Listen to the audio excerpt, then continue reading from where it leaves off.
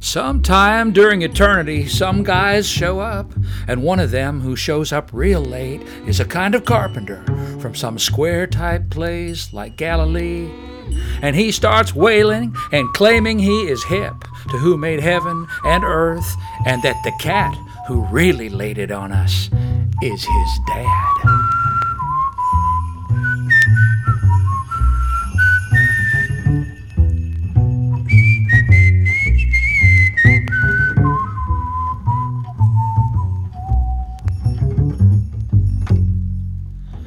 Moreover, he adds, it's all writ down on some scroll-type parchments which some henchmen leave lying around the Dead Sea somewheres a long time ago, and which you won't even find for a couple thousand years or so, or at least for 1947 of them, to be exact.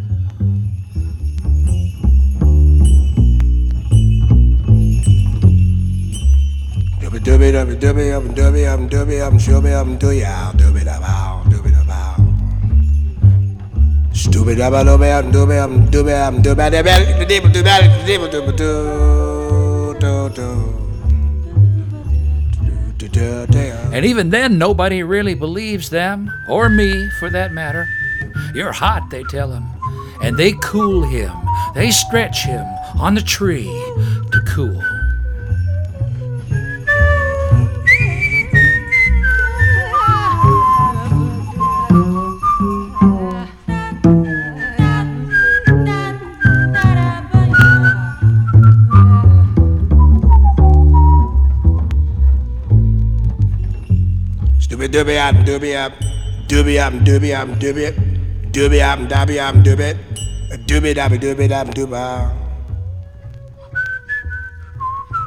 And everybody after that is always making models of his tree, with him hung up and always crooning his name and calling him to come down and sit in on their combo, as if he is the king cat who's got to blow or they can't quite make it.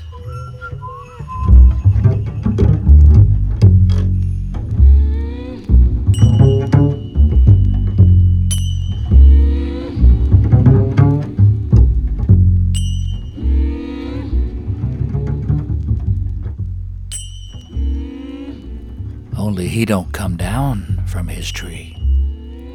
Him just hang there on his tree, looking real petered out and real cool. And also, according to a roundup of late world news from the usual unreliable sources, real dead.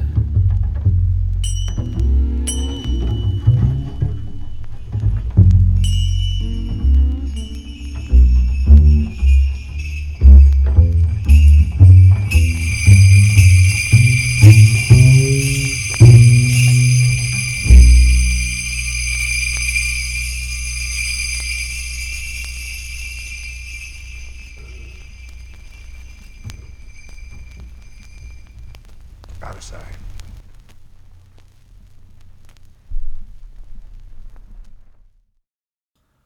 Real vinyl. Out of sight, indeed. That was a little Lawrence Ferlinghetti to welcome you back to Act 2 of Pacific Theater's Easter Presents. Hope you had a good intermission. Full house for this show. There were well over 250 crammed into our spacious Soul Food studios for last night's show, and that's just in the Facebook section. So we gave you a little longer than usual to check out the concession, use the facilities, get a bit of air, and settle back into your seats for another round. You Christmas Presents regulars may recognize our favorite beat poet. Christ climbed down from his bare tree this year and ran away. That guy. Who knew he did Easter, too? Hey, I'm hep to that. Before we get rolling here in Act 2, I should mention all the artists performing today are listed in our program over at soulfoodvancouver.blogspot.com. But I recommend you don't check it out until after the show. Dim your screens and just settle in and listen to Soul Food Easter Presents.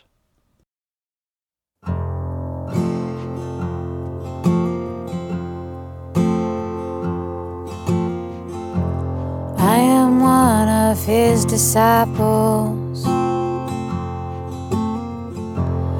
I am one who bears his name. I am one of Satan's rivals. I am one and I am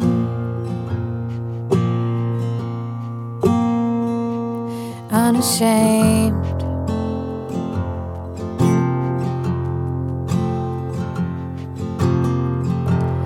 I am orphan, made a daughter.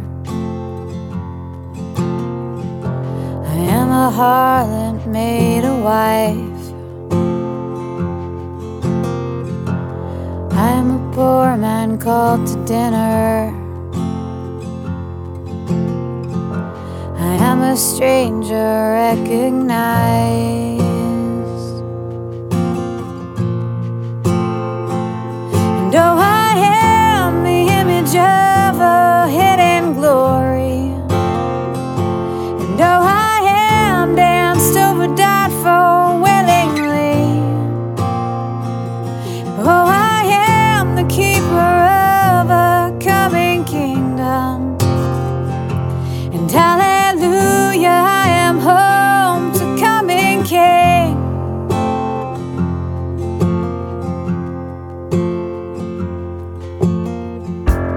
I am one of his defiers. I am one of his runaways.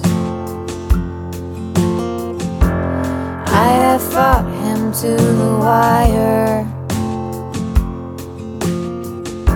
And I have cursed him to his face.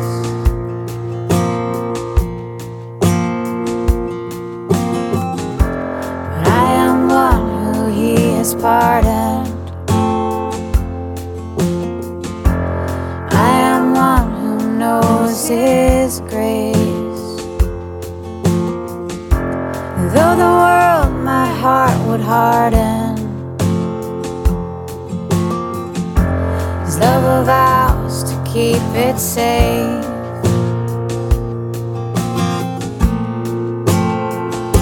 And though I am the image of a hidden glory, and though I am danced over, died for willingly,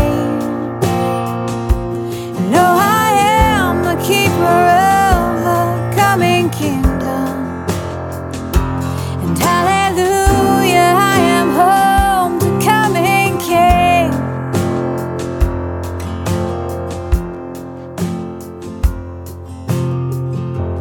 I am one of his disciples. I am one who bears the name. I am one of Satan's rivals. I am one and I am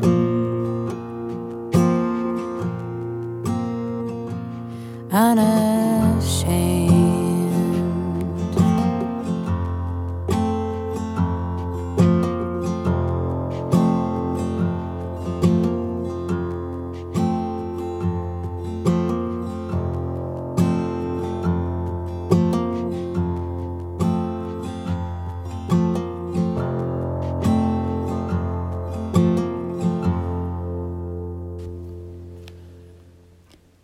On the outskirts of Sychar, I bear my empty water jar to Jacob's well. Under searing sun, this daily trek is only one of the vexing complications of my day. Mornings I wake with dryness. I've dreamed again of water pots spilling, cracking, falling into shards. I rouse myself before others to keep my tryst with the tiny bird that darts and sings each morning by my door. This small fidelity is all that whets my appetite for another day. The sun is high. Each day's a new beginning, they say. I set out alone, turning over like dusty prayer beads the usual string of questions. How is each day new? I am who I am, and was all the other beginnings. Where is my help? Neither in me, nor the man who is not my husband and isn't likely to stay. I look up to the hills. Where is the one true worship that might lift me, even me, to the heights? Where is running water for this never-ending thirst? Where in this heat is there even one bird singing? My throat is dry. My feet hurt. I'll do well to fill my water pot and bear it home. I'll climb no blessed mountain today. Would that God were a man who'd come down off his holy hill and give me a hand drawing water.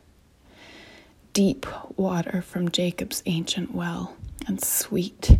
I want sweet water. I want a soaking.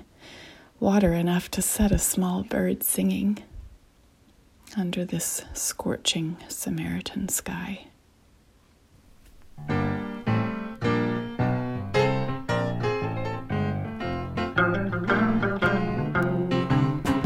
A Samaritan woman came running to the city to talk about the man she saw. Well, she took her pitcher and went to the well, water she intended to draw. The stranger she met there didn't know where it came from, but it told her every sinful thing she had done. Said the man at the well saved my life and gone. Her friends in town asked her, did you know that man? She said, no, I never saw him before. Well, they asked her, did you get his name? Well, he didn't tell me, and I don't know. But when he spoke, I felt the power of the Lord. My soul caught on fire. I'm just glad he stopped by, saved my life and gone. Well, he was next seen in a city, standing off an angry mall, defending a woman that had been caught in the very act of adultery. For pity and mercy she saw. He said, you here without sin, cast the first stone. When he raised her up from the ground, all her accusers were gone. Gave her a smile, said farewell, and was gone. Her friends asked her, well, did you know that man? She said, no, I never saw him before. Well, they asked her, did you get his name? Well, he didn't tell me, and I don't know. But when he touched me, I felt the power of the Lord. I don't plan again to sin no more. I'm just glad he stopped by, saved my life and gone. I'm the dad, same man, oh Lord, the same man. When I turned away from sin, he opened up his arms and took me in. I felt that same powerful Lord. My soul caught on fire. I'm just glad he stopped by. Oh, you know I'm so glad he stopped by. Right here in Toronto, I'm just glad he stopped by. Saved my life. Gone.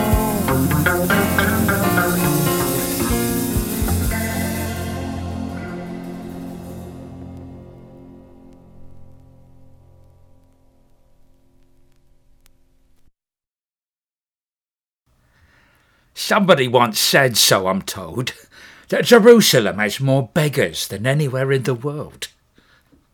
Whether it's true or not, I don't know. I've never been out to Jerusalem myself, and I've been a beggar all my life. Certainly there are a great many of us.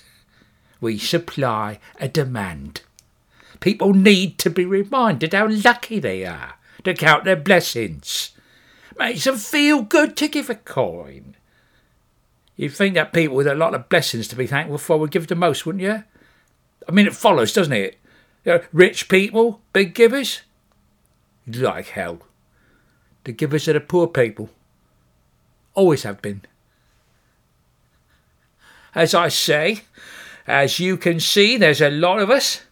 Local colour, good tourist attraction. Though I must admit, looking around, a lot of us are not very pretty.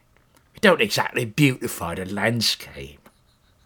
High Priest Caiaphas don't like us clutching up his beautiful temple. Neither did King Herod, whose money made it beautiful. We've been cleared out a number of times, but we creep back, you know. We creep back. Herod's sons, Archelaus and Antipas, they made similar noises. The Roman governors, Pontius Pilate, all of them tried to get rid of us. We are still here. It's all a great bloody game.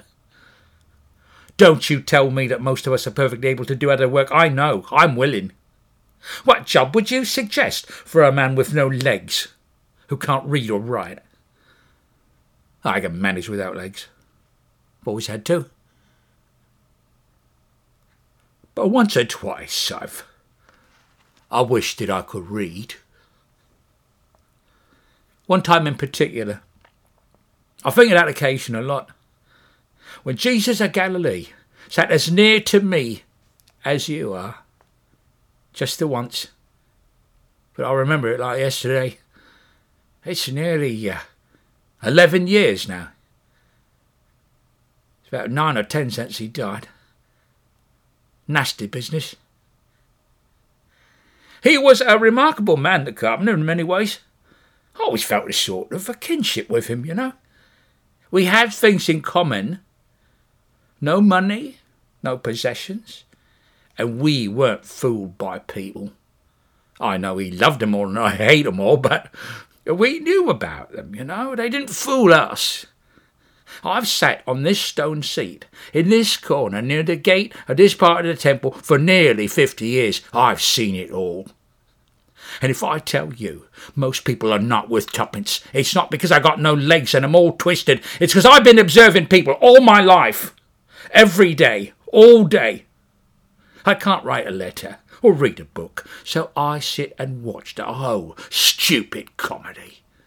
The way people rush about and hurt each other and think they're clever. The way people seem to think that no one knows what they're up to. The beggars know it all. We beggars have the most accurate and the fastest news grapevine in all Israel. We know everything. I knew about the carpenter being baptised by his cousin John the day after it happened. The wedding at Cana with the water into wine business, the loaves and the fishes, the healing of the sick, the disturbance he made right here in the temple with the money changers, how they threw him out of the synagogue in Nazareth, everything. I could have told you the exact day that the authorities decided to put a stop to him. From that day, he was a marked man. They were at every meeting, in every crowd. Experts in the law, high priests, the establishment. Well, he could handle them. As I say, one day he sat here next to me, in the open, talking to a huge crowd, teaching, making it simple. Suddenly a gang of Pharisees and lawyers pushed their way through, dragging a woman. I knew her. A man had left his wife for her. Not unknown such behaviour. Plenty of it goes on. The Pharisees, a holier than thou lot, were there to make the carpenter look a fool, or to say something they could hang a charge on.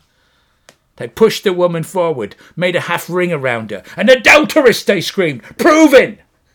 Great Moses said, Such women must be stoned to death. What do you say?" The crowd was silent.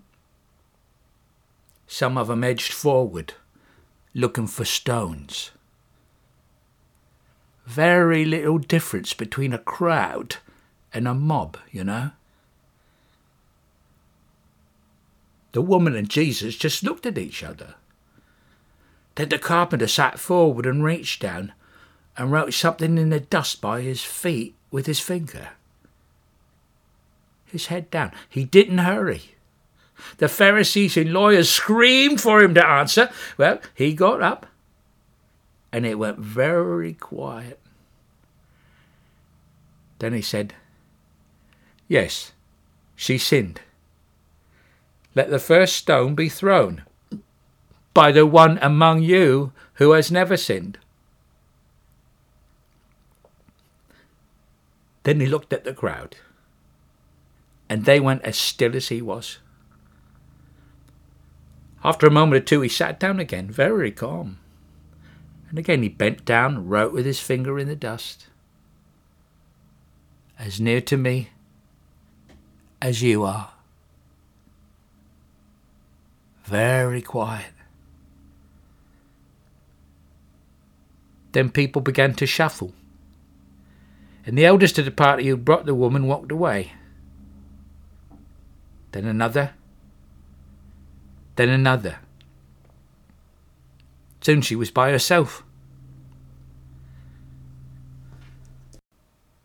Jesus lifted his head from the finger writing and looked at the woman. "All by yourself," he said. "Everybody gone. No stoning. No sentence. Did no one condemn you?" "No one," she said. She was crying. I wasn't surprised. Jesus got up and went to her. "And I don't condemn you either," he said. "Go home. And don't do it again."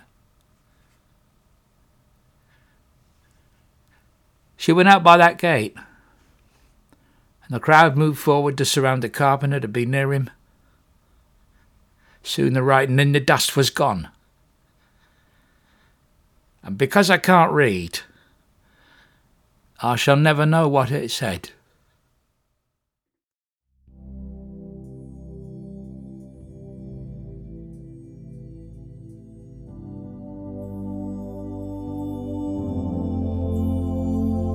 When darkness and despair like a shroud overwhelms me, who will open my eyes that I might see? God of light, God of life, shine on me, create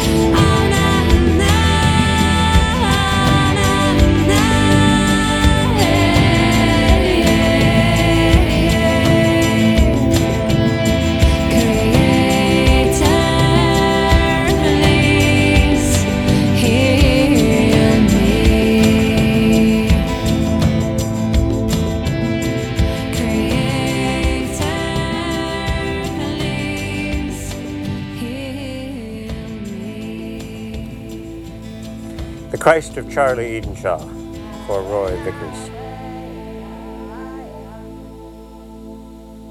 Dawnbringer, raven, who let there be light. Shape changer, raven, color of night. Man-maker, raven, who sets things right. In the smoky lodge at night, they knew Tlingit, Chilkat, Haida. On the beach at dawn, they knew Tsimshian, Kwakiutl, Makah. In the dripping cedar woods, they knew Bellacoola, Salish, Nootka. That raven who found man in a mussel shell, that raven is the bringer of the light. Raven's children loved the touch of things. Opalescent abalone winking from a bear's carved head. Argillite like ebony, goat's wool, sealskin, spruce root twisted into cord, the glory of the thing, but most of all, the cedar. Raven gave them cedar and taught them how to carve, to wake the full-fleshed forms within the incense of the tree, how eagle, whale, mosquito, bear, beaver, deer, and man made one long dance of chiseled flesh within the living wood. Raven taught the sacrament of the half-guessed, thousand-fleshed God whose own hands carved the earth. And in front of the lodge in sunlight, beneath strong fingers, shavings curled away till what remained was wood made live again with Raven's life, Maker's life. When Jesus was born in Judea, here, between the cedars and the tide, old men already carved God's words in shapes like raven's eyes, and waited on this rain-blessed coast for Lightbringer, raven, blackened in the smoke-hole trap, to spread white wings again, to brood within the shaper's heart, the shaper's touch half understood. What God spoke here in raven's croak, because his maker's hands were nailed to other wood.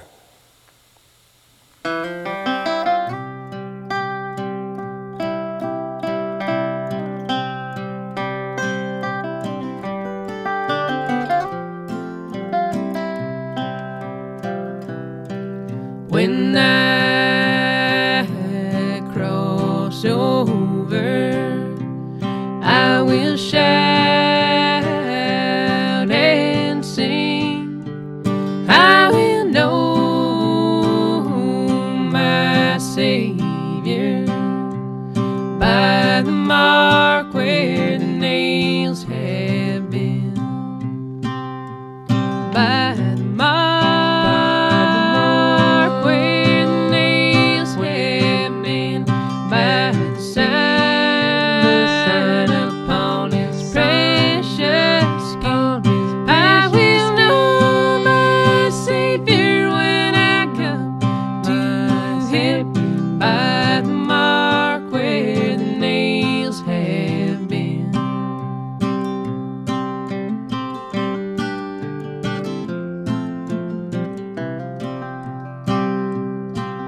A man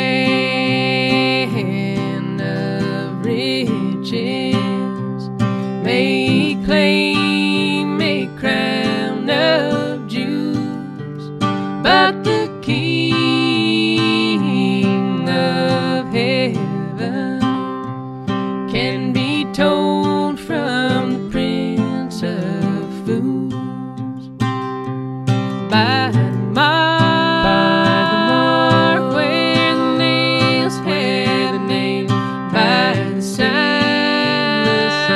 upon his precious skin, I will know my Savior when I come to him, by the mark where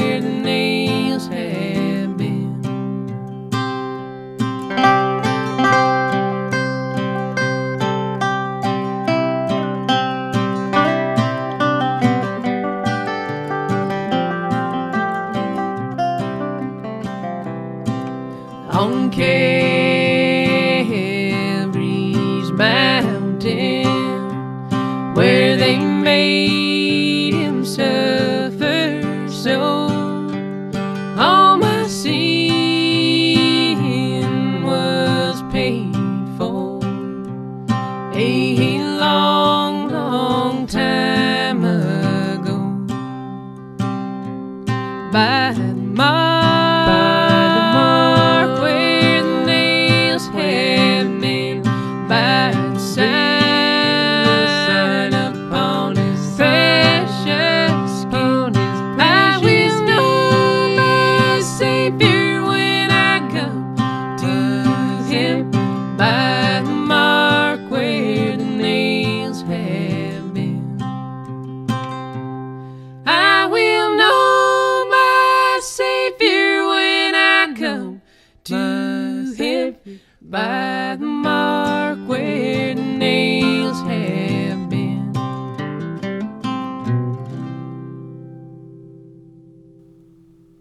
The Sighting by Lucy Shaw.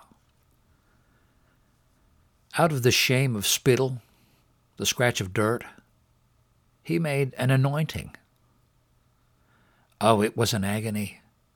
The gravel in the eye, the rude slime, the brittle clay caked on the soft eyelid. But with the hurt, light came leaping. In the shock and shine, abstracts took flesh and flew.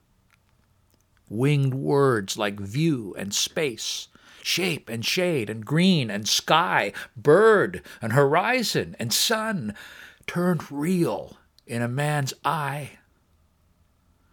Thus was truth given a face, and dark dispelled.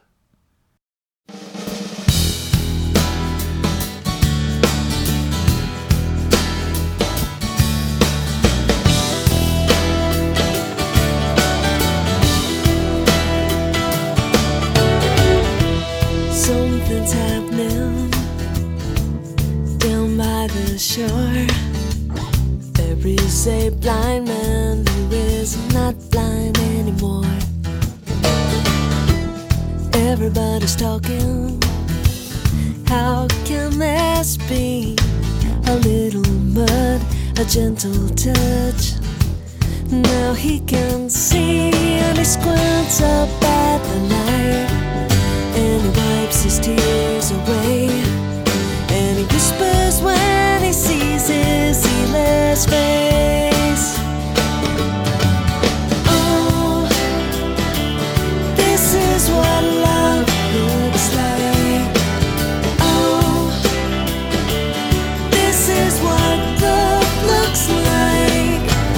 I never dreamed I would see such a sight. This is what love looks like.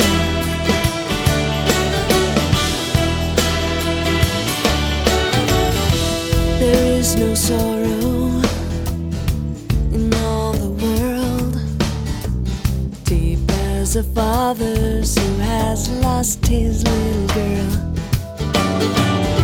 He begs the healer, come to her side. A whispered word, the daughter stirs. Now she's alive, never by the door. Her father stands amazed. When he tells the story, he will say, oh, this is what love looks like. Oh, this is what love looks like. I never dreamed I would see such a sign. This is what love looks like. Well,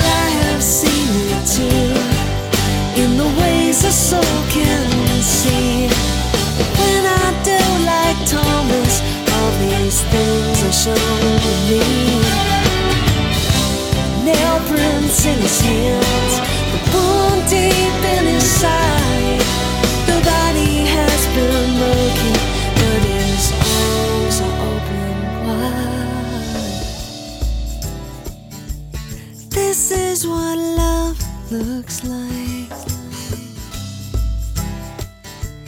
This is what love looks like.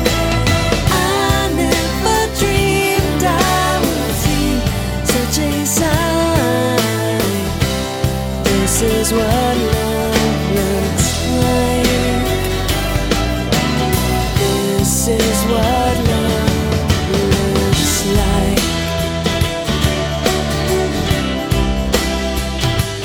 This is what love looks like. This is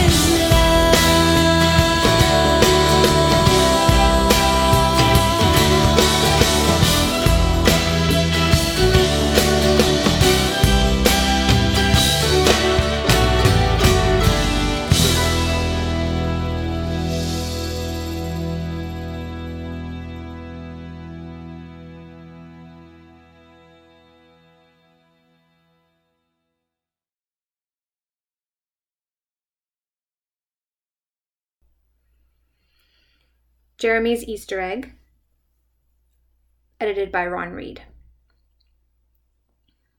Jeremy was born with a twisted body and a slow mind. At the age of 12, he was still in second grade, seemingly unable to learn. His teacher, Doris Miller, often became exasperated with him.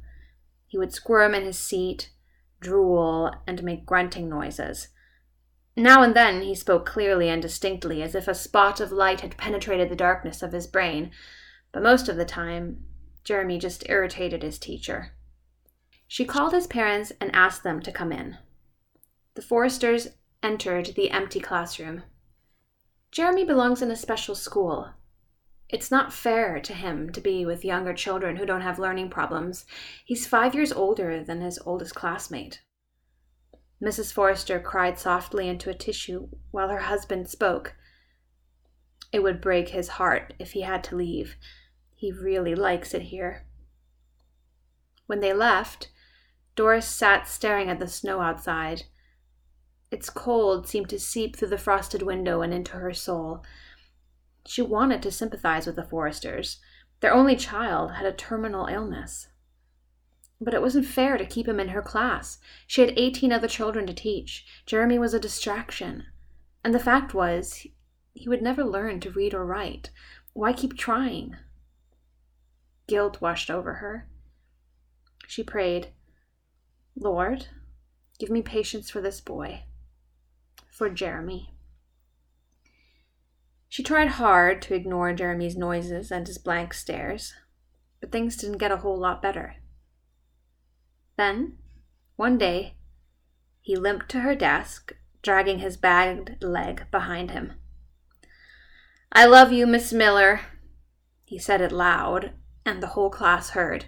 They giggled, they poked each other. "That's very nice, Jeremy. Now please, take your seat." Spring came, and Doris told them the story of Jesus.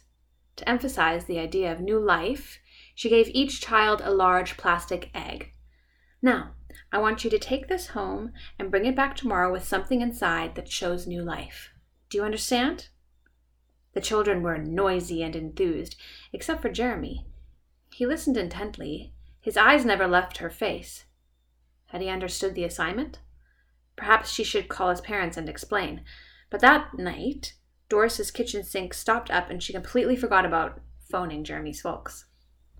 The next morning, 19 children talked and laughed as they placed their eggs in the large wicker basket on Miss Miller's desk.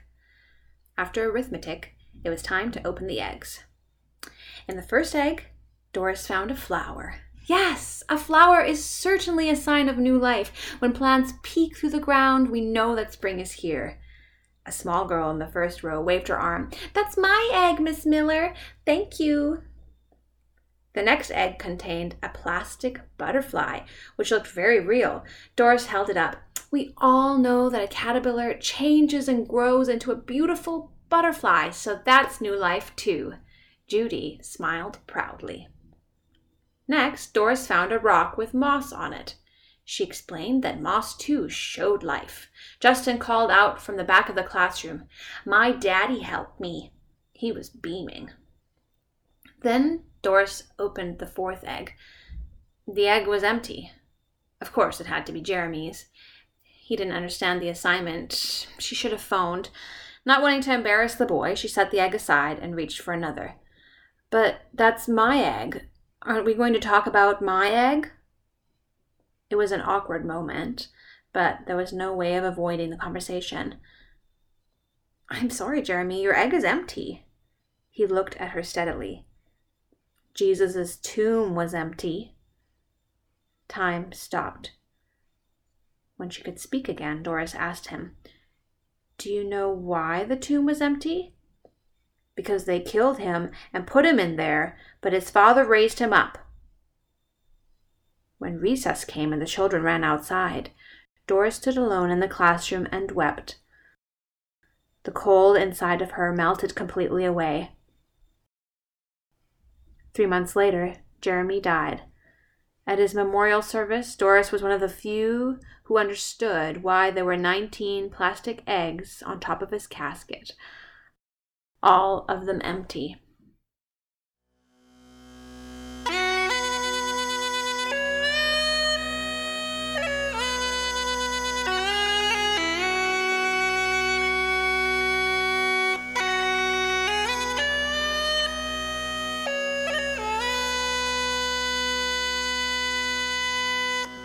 My life flows on in endless song of Father's lamentations.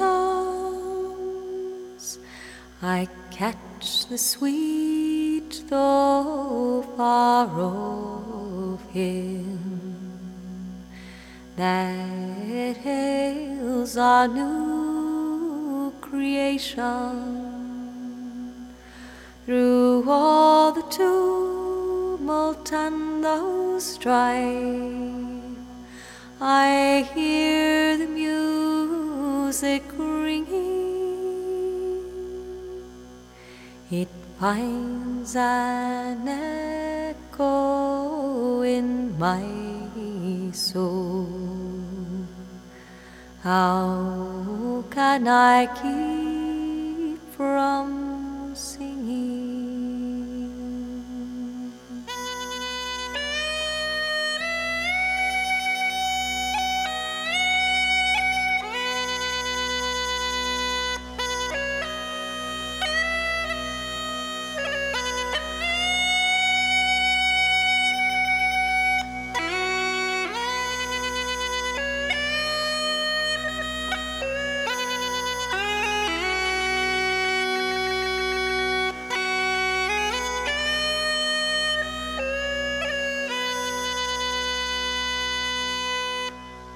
What though the tempest round me roars, I hear the truth it liveth,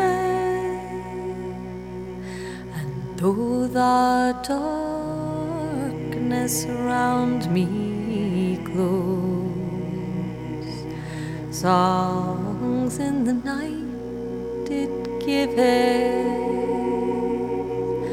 No storm can shake my inmost calm, while to the rock I'm clinging, since love is Lord of heaven and earth. How can I keep from singing?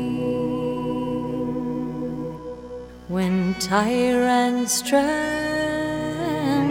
sick with fear, and hear their death knell ringing, when friends rejoice both far and near, how can I keep from singing?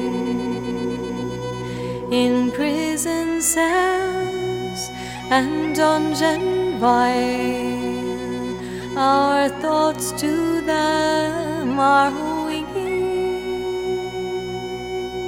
When friends by shame are undefined,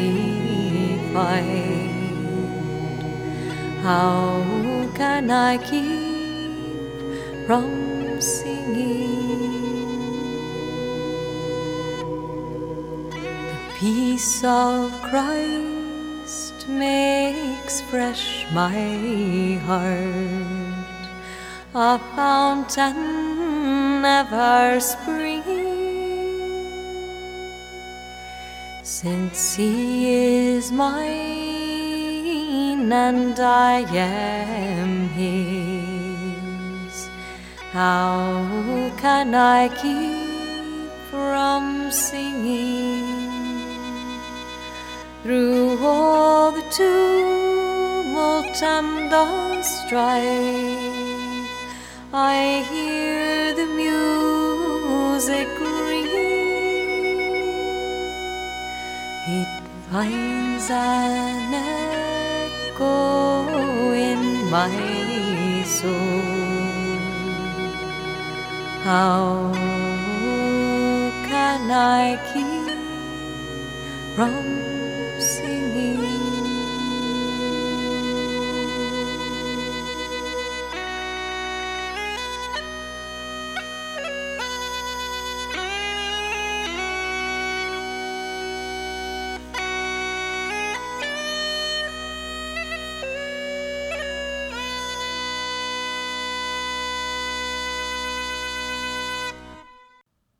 Doubt padlocked one door, and memory put her back to the other.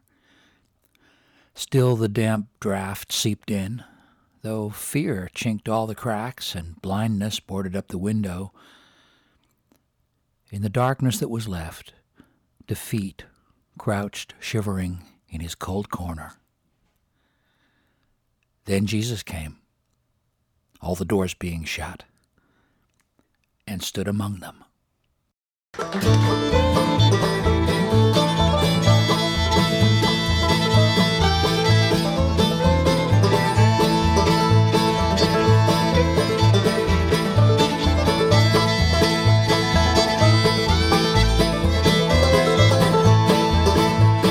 drove me up a hill, Thomas, I am the man.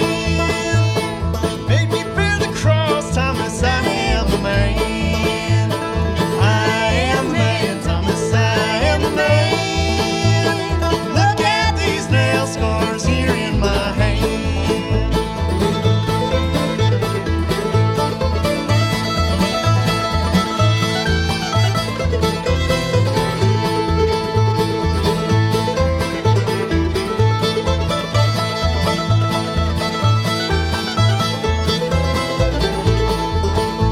They crowned my head with thorns, Thomas, I am the man.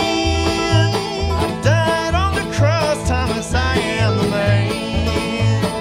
I am the man, Thomas, I am the man. Look at these nail scars here in my hand.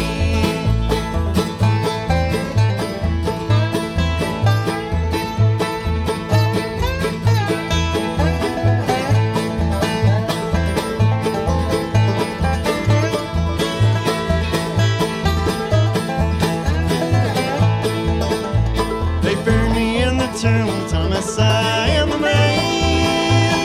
3 days I rose, Thomas, I am the man. I am the man, Thomas, I am the man. Look at these nail scars here in my hand.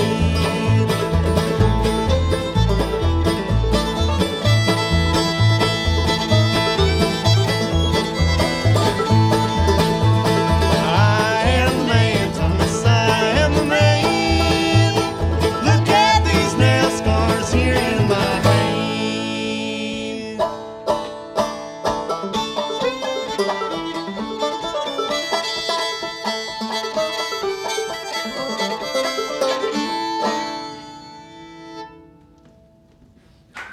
Mess you guys up.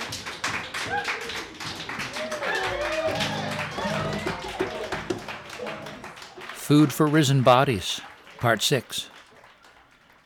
No longer ravenous, they smoke and sip. Some carry tables out to get a feel for sun on skin again. More words are coming back, so there's a lot of naming. Old ones still hold good: oak, brook, crab, sycamore. But more are needed now.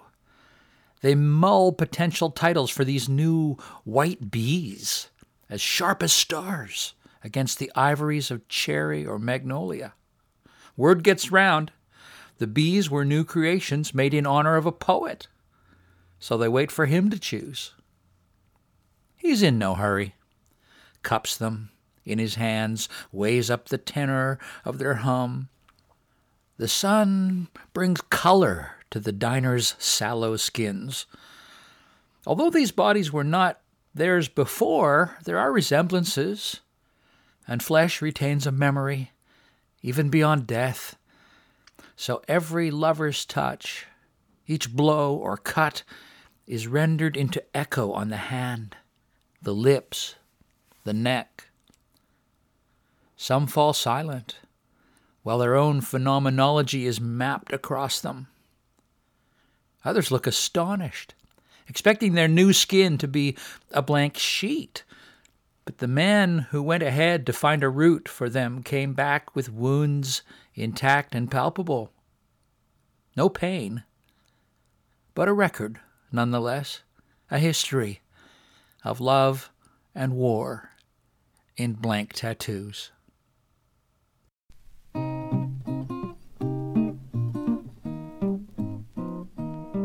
When Judgment Day is drawing nigh, where shall I be?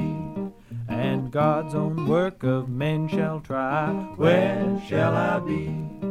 When east to west the fire shall roll, where shall I be? How will it be for my poor soul? Where shall I be? Tell me, where shall I be when that great trumpet sounds? Where shall I be when it sounds so loud? Well, it'll sound so loud, wake up the dead. Tell me, where shall I be when it sounds? When wicked men the wrath shall see, where shall I be? Unto the rocks and mountains flee, where shall I be? When hills and mountains are washed away, where shall I be? And all the works of men decay, where shall I be? Tell me, where shall I be when that great trumpet sounds?